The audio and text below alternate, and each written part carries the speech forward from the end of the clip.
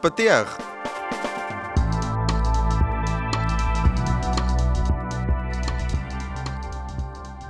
האמת שיש לנו שיר פתיח. אני חושב שלחתי לך אותו? לא, כי אתה חושב שזה פרויקט שלך, ואני כאן ניצב בצד. אתה פשוט תקבל את מה שאני אנחית עליך. ברור. אז ברוכים הבאים לפודקאסט של עומרי וחן. נכון. זה נשמע קצת זקן להגיד הפודקאסט של עומרי וחן. יש לנו שם? לא. אין לנו שם. אז ברוכים הבאים לפודקאסט ללא השם. כן, אני חושב שזה יבוא לנו מתישהו. אין לנו גם קונספט. נכון. קצת אמרנו כאילו שנדבר על דברים שקשורים קצת יותר בגיקיות, גיקינס, גיק, whatever. על מה אנחנו יכולים לדבר? כאילו, זה יהיה כל כך רחב ונרחב שכאילו... אני חושב שזה בעיקר יהיה פשוט דברים שמעניינים אותנו. כאילו, יש בדיאגרמת ון של תחומי העניין שלנו, איפשהו יש שם קבוצת חיתוך שבעיניי היא מספיק רחבה כדי לדבר עליה. אז כחלק ממה כאילו עלה לי המחשבה באמת מה זה גיק. אז אמרתי, טוב, מי יודע יותר טוב מגוגל? מה זה גיק? נכון. אז הסתכלתי, ואז כאילו בעצם גיק אמור להיות כל מה שהוא outcast. כל מה שהוא כאילו יוצא מהנורמה במרכאות, או כל מה שנחשב כאילו underground. אבל אז הסתכלתי קצת יותר, כי כמובן שלא מספיק לי הפסקה הראשונה, ואני אחפור טיפה יותר, ואז נתקלתי במשהו מאוד מאוד מאוד מטריד. אז בתחילת המאה ה-20, בעצם היה וורקר קרנבל, שזה קרנבל של מעמד התחתון, שלא היה להם איך לבדר את המשתתפים בקרנבל, אז כל מי שלא היה לו חוכמה, כריזמה, כישרון או כלום, הראה את הכישרון היוצא דופן שלו באכילת רגליים של בעלי חיים. באיזה שנים זה הדבר הזה? early 20th century, זה מה שכתוב. אוקיי. אז כאילו... סליחה, bite off the heads of life animals. אוקיי, זה הרבה יותר הגיוני. למה? זה לא. אוקיי. לא. כי אני אמרתי, אולי אני אפספס משהו. לא. ואז כאילו, הם פשוט חותמים את זה, במשפט essentially, a geek was a socially undesirable person who lacked any skill or ability. וואו. אוקיי. כן. זה הפתיע אותי מאוד. ולא הפתיע אותי בו, זה מה שעצוב, זה כאילו, אני כאילו, היה לי כזה אפילו תחושה קטנה של, 90th century, אוקיי, תודה רבה. קצת התקדמנו משם. אז יכול להיות שנעשה פרק על הדרכים הטובות ביותר לאכילת ראשים של בעלי חיים. נכון. זה חלק מהז'אנר. נכנס בקטגוריה. אין מה לעשות עם זה. אני חייב להגיד שאני אוהב את הקול שלך במיקרופון. תקשיב, אני באתי להגיד את זה, שתדעו שכל מי שמאזין חייב להבין הרבה פחות יפה ממה שהוא נשמע. חד משמעית. הרבה פחות יפה. חד משמעית. אז זה קטע שאתה אומר את זה, כי אני הסתכלתי מקודם על השעון של ההקלטה, והיה 6 דקות, ואמרתי שכאילו ב10 דקות בערך אני אעצור אותך, ואני אגיד, תקשיב, אני הרבה יותר אוהב את איך שאתה נשמע במיקרופון. נו. יופי, אני מרגיש שהברומנס שלנו יתעצם. לגמרי. אני חושב שמעבר לנושא, יש כאילו כל מיני דברים כאלה, קווי יסוד של פודקאסט, שאני אמרתי לעצמי שהם חשובים לי. סבבה? נניח לקלל.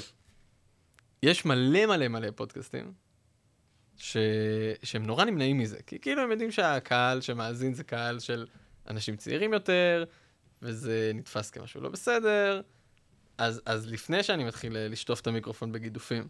כאילו אתה באת לכאן במטרה של אני הולך לקלל, כאילו. אני יותר במטרה שאני לא הולך לעצור את עצמי מלקלל. אני מכיר אותך, אתה לא מקלל ביום יום. לא, זה לא נכון. זה לא נכון. אני מקלל. יעידו מקורביי, ובהם בראש ובראשונה זוגתי, אני מקלל. אבל כאילו, במיוחד שנכנסים לדבר על נושאים שהם נוגעים לי ללב, שהם בעצם דברים גיקים למיניהם. להגיד פאק פה ושם זה לא נראה לי לקלל, אבל כאילו, אני אהבתי שזה קו היסוד הראשוני שלנו. זה הדבר הראשון. עזבו אתכם נושאים. לא, ברור, זה לא מעניין, זה יבוא. הגבעה הראשונה שעליה אני מוכן למות, זה. אז אני לא אומר שכאילו, אנחנו צריכים לפתוח משפטים בזה. אני רק אומר, אל תעצור את עצמך. אם יש לך משהו להגיד, ואתה חושב שמישהו הוא בן זונה, אז תגיד את זה. אני מבטיח שאני לא אעשה את זה הרבה, אבל לא את הקטע של כללות, את מה שאני הולך לעשות עכשיו. אבל אני פשוט, יש משחק של המונדיאל עכשיו. ואין דבר שמעניין אותי יותר מזה. זהו, אני יודע, זה אגב גם לא מעניין אותך, וזה גם לכאורה לא בז'אנר. אבל פשוט יש משחק שהימרתי עליו, והוא רחוק מאוד מהאימור שלי. אהבתי בינתיים איך שאתה מצטייר, כי זה כאילו כללות, אימורים. נכון, ספורט כדורגל, ספורט גברי. כן, קנאת פין, בוודאי. הכל ייכנס פה. גם פין זה לא בסדר? פין זה לא כללה, זה אשכרה מונח. לא, פין זה מעולה, אני בעד. כן, אתה האחרון שתגיד לי. כן, פשוט הפתעת אותי מהנושא הספציפי הזה. אוקיי, אז אמרנו, דברים של גיקים, ספורט, כללות וקנאת פין. ופין, באופן כללי. באופן כללי, פודקאסט לקדושת הפין. כן. והילול. כן. הללוהו. אני בעד. מעולה, סך הכל נשמע לי טוב. היה לך איזה נושא שחשבת שאתה רוצה להעלות אותו כרעיון על מה נדבר בפודקאסט? אני חושב שבלתי נמנע לדבר על סופר הירוז, סופר וילאנס, כל העולמות האלה. אני חושב שזה פשוט, העובדה שזה נהיה מיינסטרים זה רק בגלל שזה איזשהו מוטיב שהוא קונצנזוס, אז אנחנו כן נדבר על זה, אפילו לא מעט בחלק מהדברים, וברגע זה נטשו אותנו איקס מעולה, מאזינים. מעולה. כל החבר'ה שהתלהבו מהמונדיאל, הם פשוט הלכו עכשיו. זהו, זה הדרופ השני. חלק עפו מקודם, ועכשיו אבל הצטרפו מלא כשאמרתי פין. ים.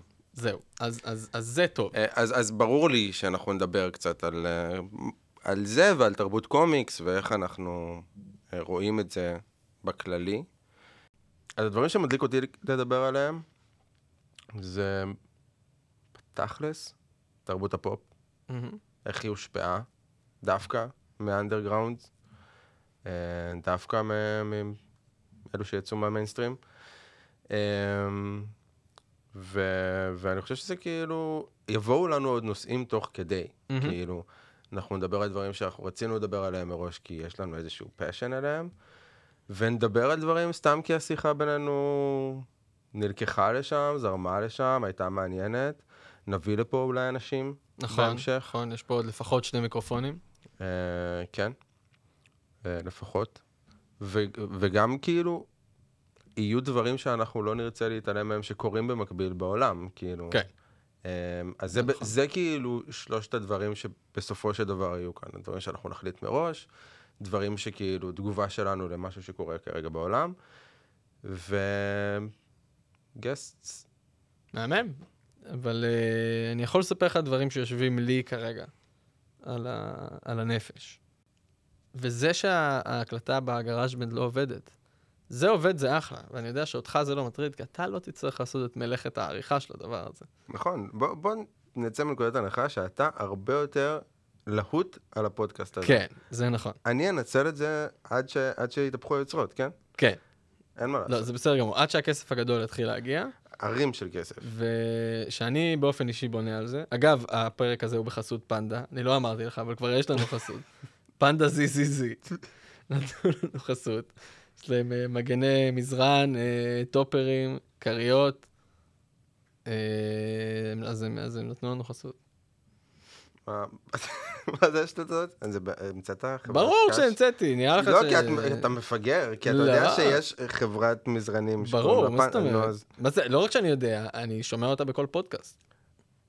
אין פודקאסט ששמעתי בשנתיים האחרונות. לא, אתה כזה עלוב, אתה כאילו רצית שאנחנו נחשב כאילו יותר אקסקלוסיביים. בטח, כל הגדולים מפרסמים לפנדה.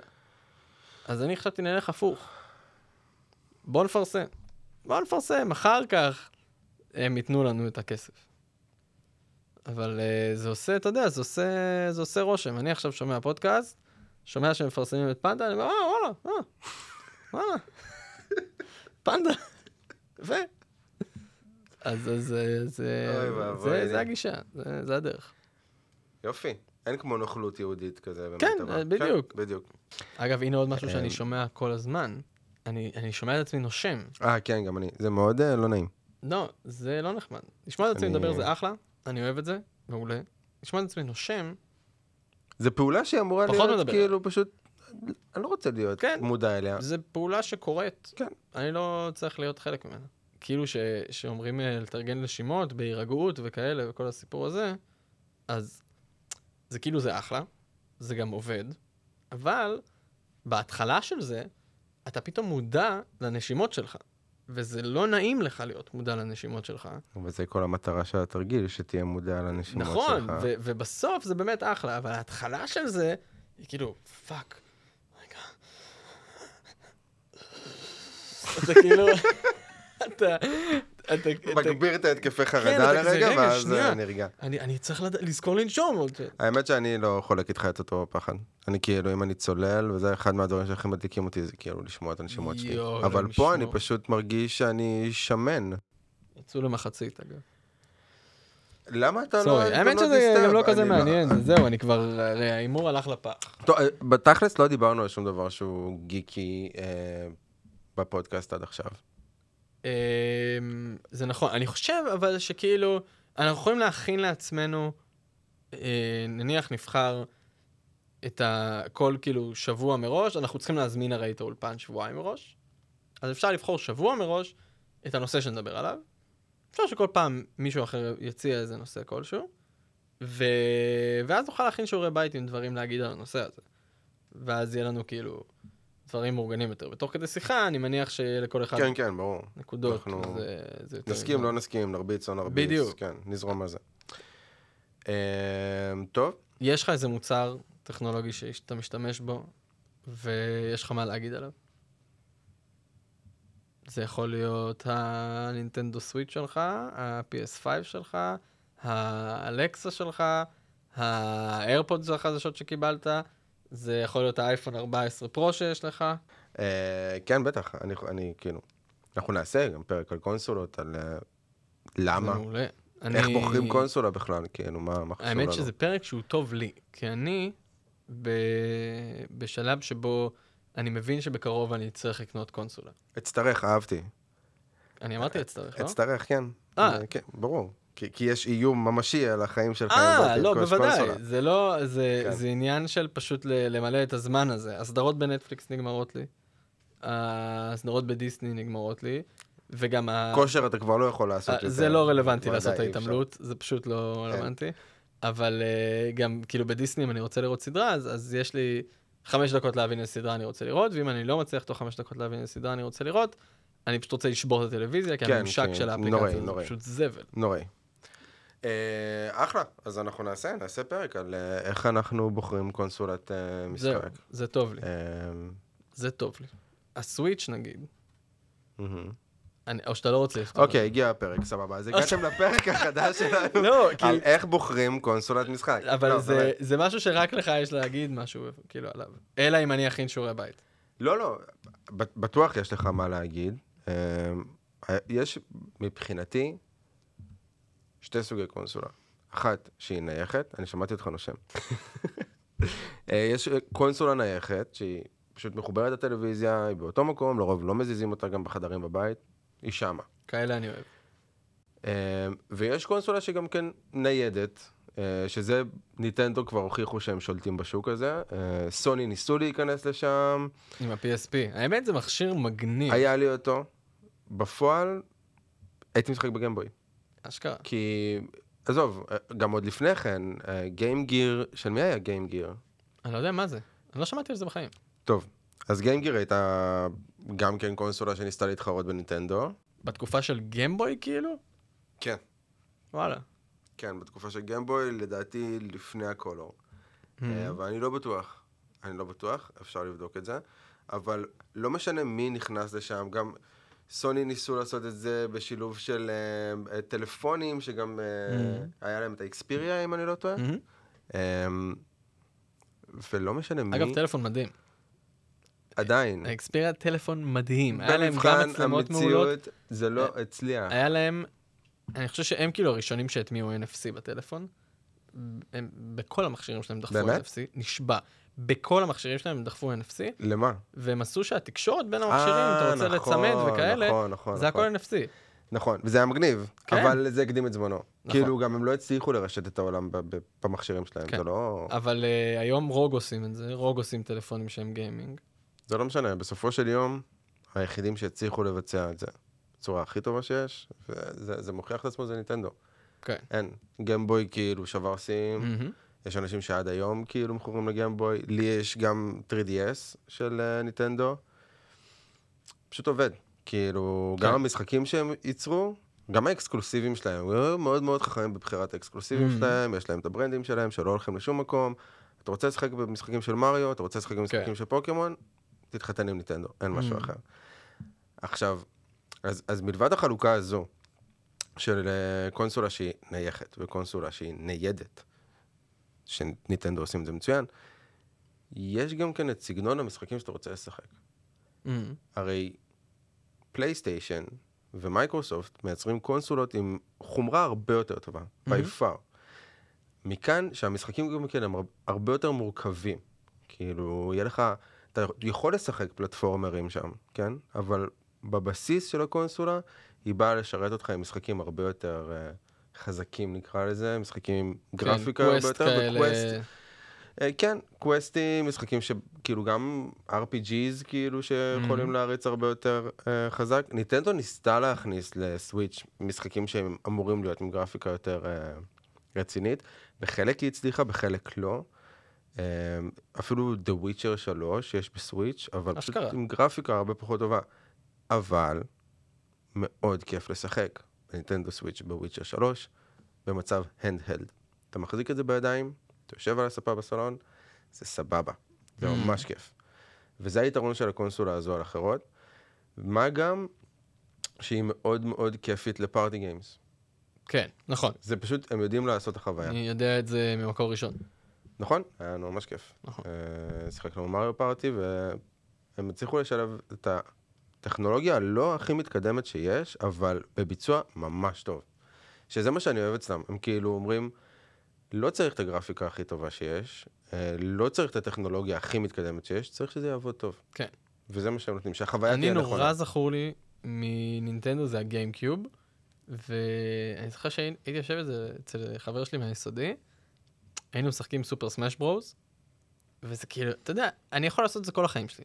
אני יכול שזה יהיה הדי רוטין שלי. לקום ולשחק סופר סמאש ברוז. אז יש את הסופר סמאש על הסוויץ'. את האחרון שיצא לפני 3 שנים, אני לא טועה, 2, והוא עדיין כאילו מקבל updates. מטורף. כן. זה כאילו, אני זוכר שהסתכלתי על זה, והסתכלתי על תקן, או על מורטל קומבט, זה כאילו, הם שניהם רציניים, וכאילו סופר סמאש ברוז, זה כזה יאללה, אתה דוחף עכשיו את כל הדמויות מכל המקומות בעולם. תראה, אני בטוח שגם כן הולכים לצלוב אותנו, כן? כי בסופו של דבר אנחנו די נובים בכל מה שקשור לעולם קודם כל גיימינג. תוצא עם כל התנחה שיהיו מאזינים, וזה אדיר. בטח שיהיו, מי לא ישמע אותנו. מעולה. בכל מקרה, במיוחד שאנחנו ספונסרד ביי פנדה. בדיוק, פנדה זה. אבל מה שאני בא להגיד זה שכאילו, זה מצחיק להסתכל על פייטינג גיימס, ולראות שאתה מבין כאילו מאיפה היוצרים שלהם מגיעים. כלומר, אתה מסתכל על מורטל קומבט, ואתה מבין שזה אמריקאי. אתה רואה שזה אמריקאי. אתה מסתכל על תקן, אתה רואה שזה יפני. כאילו, גם הסגנון לחימה, גם השליטה בבקר, כאילו, אתה פשוט רואה שכאילו, זה כאילו, הקומבינציות הן שונות לגמרי. וסופר סמאש זה כאילו, בוא, זה תרלול אחד גדול, עכשיו לשים כאילו, פיקצ'ו נלחם ב-whatever, בזלדה, זה כאילו, זה תרלול. אתה גם, אני זוכר שפעם אחת הבאתי חברים הביתה, ויש לי 8 ג'ויקונים, אז אפשר לשחק 8 בבת אחת. ג'ויקונים קוראים לזה? כן, לג'ויסטיקים, הג'ויסטיקים של הסוויץ', הם נקראים ג'ויקונים. כן, אז יש לי 8, וחילקתי לכל אחד ג'ויקון, ולכל אחד הוא קיבל כאילו תרשים עם הכפתורים, ומה כל כפתור עושה. ספוילר אלרט, יש 2 כפתורים על הג'ויקון, כן? אין יותר מדי מה להסתבך. הם לא הצליחו להתמודד עם הכאוס של הסופר. כאילו פשוט באיזשהו שלב אתה רואה מלא אנשים שפשוט העיניים שלהם רצות כל כך מהר, כי הם לא מבינים מי השחקן שלהם כבר. האמת זהו, זה בעיה לשחק בסופר סמאש ברוז עם הרבה שחקנים. זאת אומרת, זה סבבה לעשות את זה בשניים, שלושה, אבל לדעתי ברגע שאתה הופך את זה ליותר מזה... פאן היסטרי. כן, אבל זה כאילו נראה לי זה בית זונות כזה, אף אחד לא יודע מה קורה. פאן היסטרי, תן לי עכשיו, אני שורף את כולה. יש תמיד אבל איזה אחד שכאילו אין לו מושג מה קורה, אחד שהוא סופר אינטואיט והוא כאילו ברור לו בדיוק מי מה ומה הוא עושה, וכל השאר הם פשוט לא מוצאים את עצמם. תמצא את האסטרטגיה שלך להישאר באמצע, תרביץ להוא שבפינה ותברח מהחזק בחבורה. אבל בתכלס כאילו, כן, זה משחק אדיר. יחד עם זאת, אם אנחנו מסתכלים על קונסולות של פלייסטיישן, יש משחקים שבחיים לא הגיעו לסוויץ'. יש דברים שבחיים לא תוכל כן. לגעת עכשיו בהם. יצא God of War חדש. בחיים לא הגיע לסוויץ'. כן. כאילו, הן מבחינת חומרה וגם הן מבחינת משחקיות, וזה דברים שאתה לא יכול לפספס. אני יכול לספר לך על חוויית גיימינג שהייתה לי, שהייתי ממש ילד, והיה לנו טלוויזיות של תבל. זה היה טלוויזיות. ואז נכנס הוט, שהוט החליפו את תבל, כאילו. ואז היה להם שם ערוצי משחקים, עניינים, אני לא יודע אם יצא לך לשחק במשחקים בטלוויזיה. יצא לי. בערוץ משחקים. יצא לי כמה פעמים, זה אף פעם לא היה וואו. קודם כל זה מזעזע, אבל אתה בתור ילד, אתה אומר לעצמך, טוב, זה כאילו, איזה מדהים שההורים שלי משלמים על טלוויזיה, שאני יכול לשחק בה. אז אני זוכר שזה הגיע, והגיע עם זה המדריך של הערוצים. ואני ילד, אני כאילו, אתה יודע, אני לא מבין יותר מדי, אני ממש קורא טיפה אנגלית, ממש ממש טיפה. אבל היה כאילו ערוץ אחד שיש לו את המילה פליי בשם. אז היה לי ברור שזה הערוץ של המשחקים. אז כאילו הדבר הראשון שעשיתי שהגיע לנו ההוט הביתה, זה ישר להעביר לפלייבוי. זה פשוט הדבר הראשון שעשיתי. אין מצב שהיה פלייבוי. היה פלייבוי? היה פלייבוי, היה ערוץ פלייבוי, בוודאות. אני לא זוכר שאמא שלי כאילו רואה, תופסת לי את השלט, והיפה לי אותו, מעבירה ערוץ מהר, ואחרי זה הבנתי איפה הערוץ של המשחקים, והטעות הזאת לא חזרה על עצמה. תשמע, יפה מאוד, סך הכל אני מבסוט. אני חושב שאם הקטע של ההקלטה ברודקאסטר ובגראז' בנד, כמו שחשבתי שהיא תעבוד, הייתה עובדת, מבחינתי, וואו. כן. באיזה פרק אתה בוונסדי? פרק 5. 5. אתה אהבת את הרפרנסים למשפחת אדמס הישנה?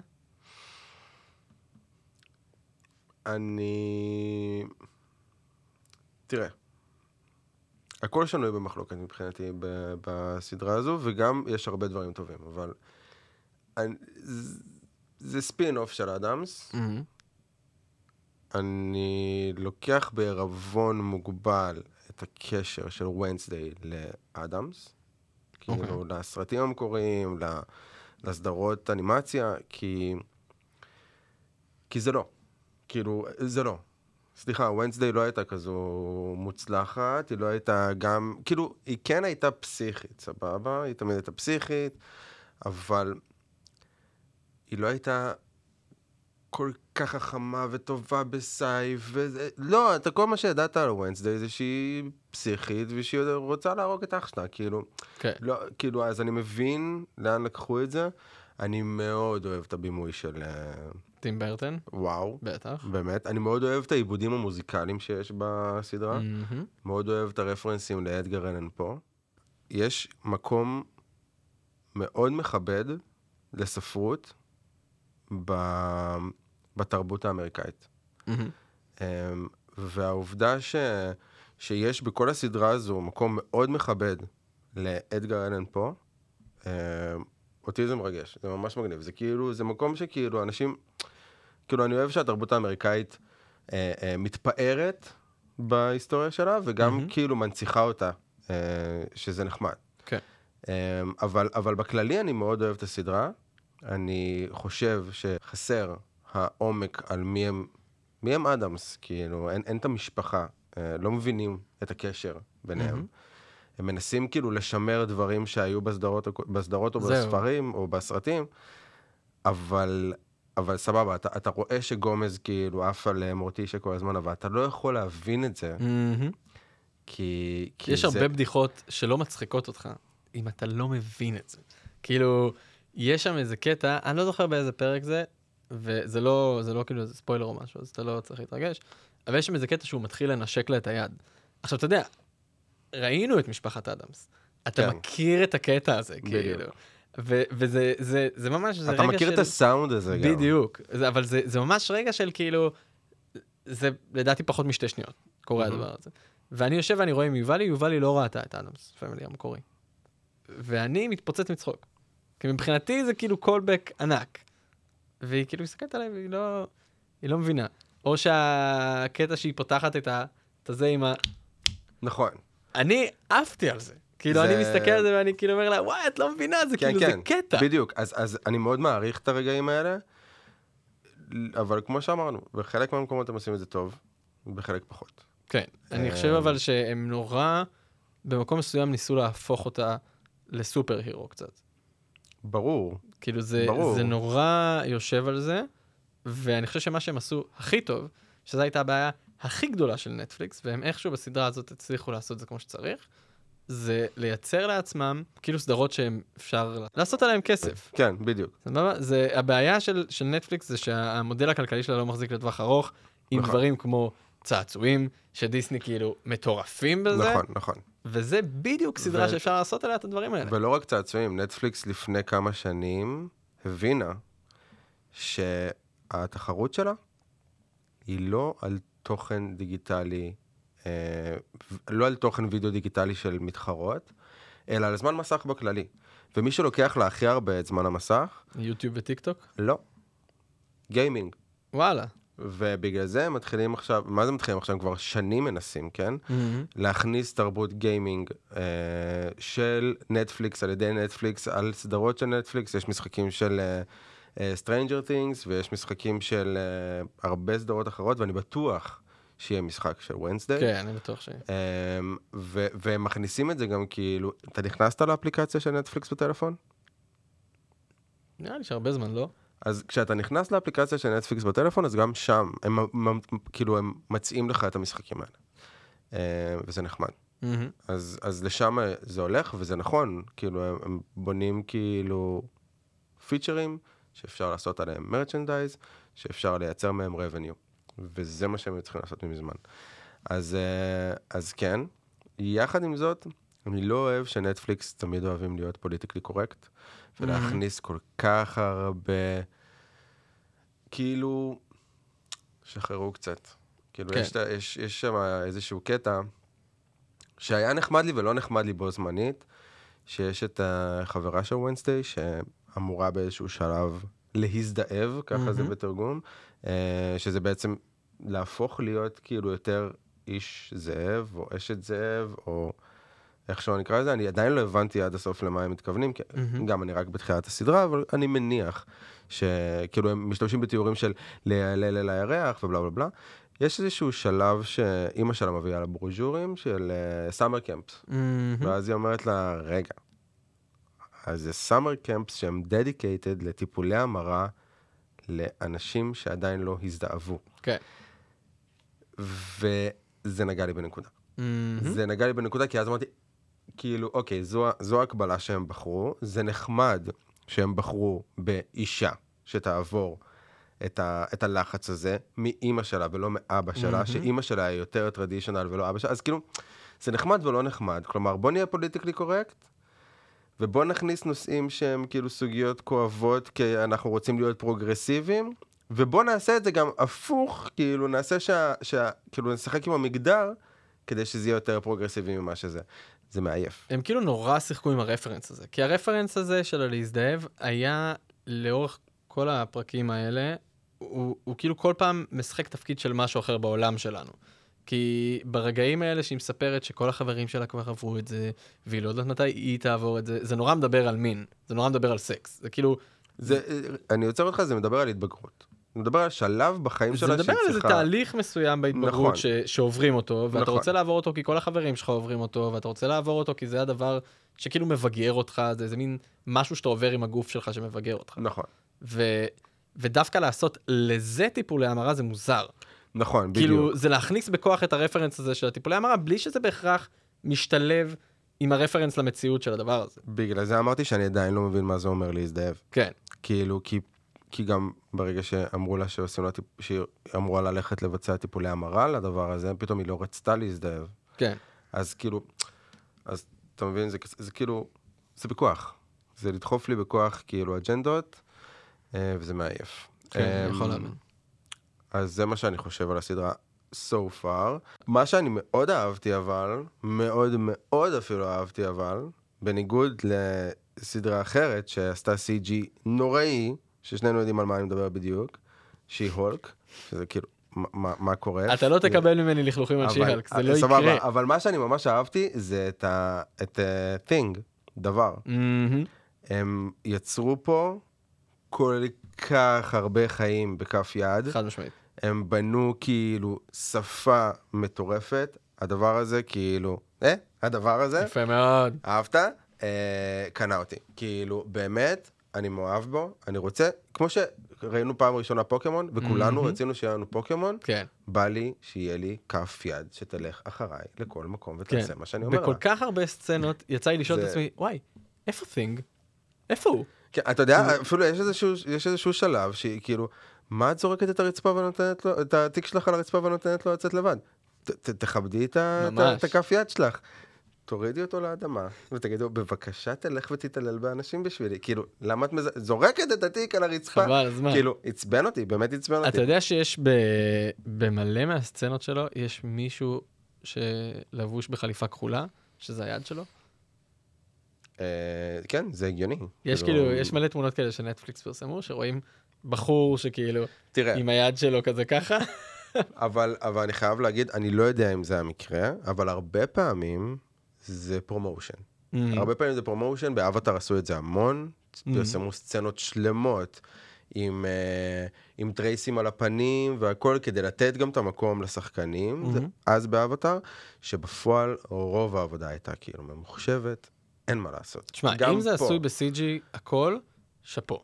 זה נראה מעולה. כי בסופו של יום, יש שתי כאילו יתרונות לשים יד אמיתית על הסט. אחד, השחקנית שמשחקת איתה, can relate. היא לא מדברת לאוויר, היא יודעת בדיוק לאן להסתכל, כאילו האינטראקציה שלה הרבה יותר אותנטית, אוקיי? ורואים את זה. אתה רואה את זה מתי שכאילו דבר עולה לה, אני לא יכול לקרוא לזה דבר, זה כאילו מוזר, נכון? זה thing, אבל אוקיי. אתה רואה כשהוא עולה לה על הכתף, אתה שם לב בדיוק שהיא מסתכלת עליו, כי היא מרגישה, אוקיי? השחקנית עצמה מרגישה ממש יד על הכתף שלה. אז זה דבר אחד. והדבר השני, שכחתי אותו. מעולה. כן. זה האמת, אבל זה מתקשר לי לזה נקודה אחרת, לדברים על הפודקאסט. שלצורך העניין, זה שאתה רוצה להגיד שקוראים לזה thing ולא דבר, אז זה אחלה. יש מלא מלא מלא פודקאסטים שאני שומע, שזה כאילו איזה מין התעקשות כזאת, להגיד את זה בעברית. כן, זה כאילו, אם עכשיו אנחנו נעשה ביקורת על שי-הולק, מה שאנחנו לא הולכים לעשות, כן? אין סיבה, זה פשוט סדרה מעולה. סדרה נוראית, אבל אנחנו נדבר על זה. אבל איך היית מתרגם שי-הולק? הענקית הירוקה? זהו, בדיוק, זה נשמע לי נורא מוזר. כאילו, אי אפשר. לא, אין סיבה לעשות את זה. אין שום סיבה שכאילו שנגביל את עצמנו בדבר הזה. ומנגד, זה גם לא צריך לעשות את זה over. זאת אומרת, קשה לי להסביר את זה. זה נקודה שקשה לי להסביר בלי לתת דוגמאות, ואני לא רוצה לתת דוגמאות, ואנחנו גם בסוף פנדה משלמים לנו הדבר הזה. פנדה זיזיזי. זהו, זה לא... שזה מגני... הם עושים מגני מזרן. הם עושים טופרים, זה עוזר לבריחת שתן. מה זה טופר? טופר זה שכבת מזרון מעל המזרון. זאת אומרת, זה שכבה דקה של מזרון מעל מזרון. אוקיי. אתה יכול לתת למזרון שלך תחושה של מזרון חדש במחיר נמוך יותר. אני לא אוהב את הספונסריות הזו, כי אנחנו ממש... די. זה ספונסר מעולה. טוב, נקסט. אני אגב באופן אישי משתמש במיטה שלך. בסדר. טוב. גיימגיר יצא ב-1990. עכשיו יש לי וי-פיי, אני יכול להגיד לך. 1990? 1990. מה? הייתי בן 3. זהו, זה נשמע לי מוזר. אני קיבלתי אותו בגיל 5. של מי זה היה? גיימגיר? סגה. סגה ניסו וניטנדו ניצחו. אחלה. תראה איזה עצבים. אתה כותב Wednesday Adams בגוגל, עכשיו בוויקיפדיה יש כבר תמונה של... ברור, של ג'נה אורטגה? די, נו. לא, נו, באמת. תפרגן לה. אגב, מי השחקנית הקודמת של Wednesday? אתה יודע? לא. אוקיי, אז היא קרובת משפחה של ניקול ריצ'י. וואלה. כן, ניקול ריצ'י מפריס הילטון. איזה נוראי זה, ניקול ריצ'י, לא הבת של ליונל ריצ'י, ניקול ריצ'י מפריס הילטון. זו שהייתה הביט של פריס הילטון. ברור, בסוף חברות של פריס הילטון מתפרסמות כי הן חברות של פריס הילטון, זה נכון גם לניקול ריצ'י וגם לקים קרדש, זה אותו רעיון. בריטני ספירס לא הייתה צריכה להתפרסם כחברה של פריס הילטון. בריטני זה אירוע אחר. והיה להם... אירוע אחר. אבל, אז אני רוצה להגיד אחותה של ניקול ריצ'י, אבל יש מצב שזה משהו קצת שונה מזה, אבל anyway, אחותה של ניקול ריצ'י היא זאת שמשחקת את Wednesday Adams במקור, והיא גם משחקת דמות ב-Wednesday הזה. יפה מאוד. ממש נחמד. יפה מאוד. אני בדקתי האם היא Wednesday, the OG Wednesday, הייתה סופרת, ולא, התחביב שלה היה לגדל עכבישים ולרקוד כבלרינה. וואו. לא נתנו לזה שום רפרנס. אתה הגעת? אני הייתי בנשף, היא רקדה יפה. וואו. היא לא רקדה קטע אחד של בלט. זה היה איקוני, אני מסכים, זה היה איקוני. זה סצנה מטורפת. זה היה מדהים. זה סצנה מדהימה. זה באמת, זה סצנה שראיתי אותה אחרי הפרק, לדעתי עוד איזה 10 פעמים לפחות. זה סצנה מדהימה. עדיין, אז למה לא לתת לה רפרנס אחד לבלט? סתם, שהייתה עומדת על קצות האצבעות. זה לא מספיק? היה רפרנס לעכבישים. איפה היה רפרנס לעכבישים? במסיבת יום הולדת שלה, שהייתה קטנה. ראו כאילו איזה משהו שקשור למסיבת יום הולדת שלה שהיא קטנה, ואז היא מרביצה איך קוראים לזה שמרביצים לו? פינייתה של עכבישים. אז לא הגעתי לשם עדיין. יחד עם זאת, כן ראו שהיא לא פחדה מהטרנטולה שגזייביר צייר וזה, אבל אם היא הייתה חובבת עכבישים, היא הייתה מלטפת אותה, ולא נותנת לה איזה סתירה ישר שתהפוך לאבק. אז כן, אז הניואנסים הקטנים האלה הם קצת כאילו, נראה לי מה אני אפילו לא מכיר אותם, אבל בסופו של דבר, אם היו נרתמים להכניס את הניואנסים האלה, היו מייצרים חוויה יותר אדוקה של המשפחה הזו.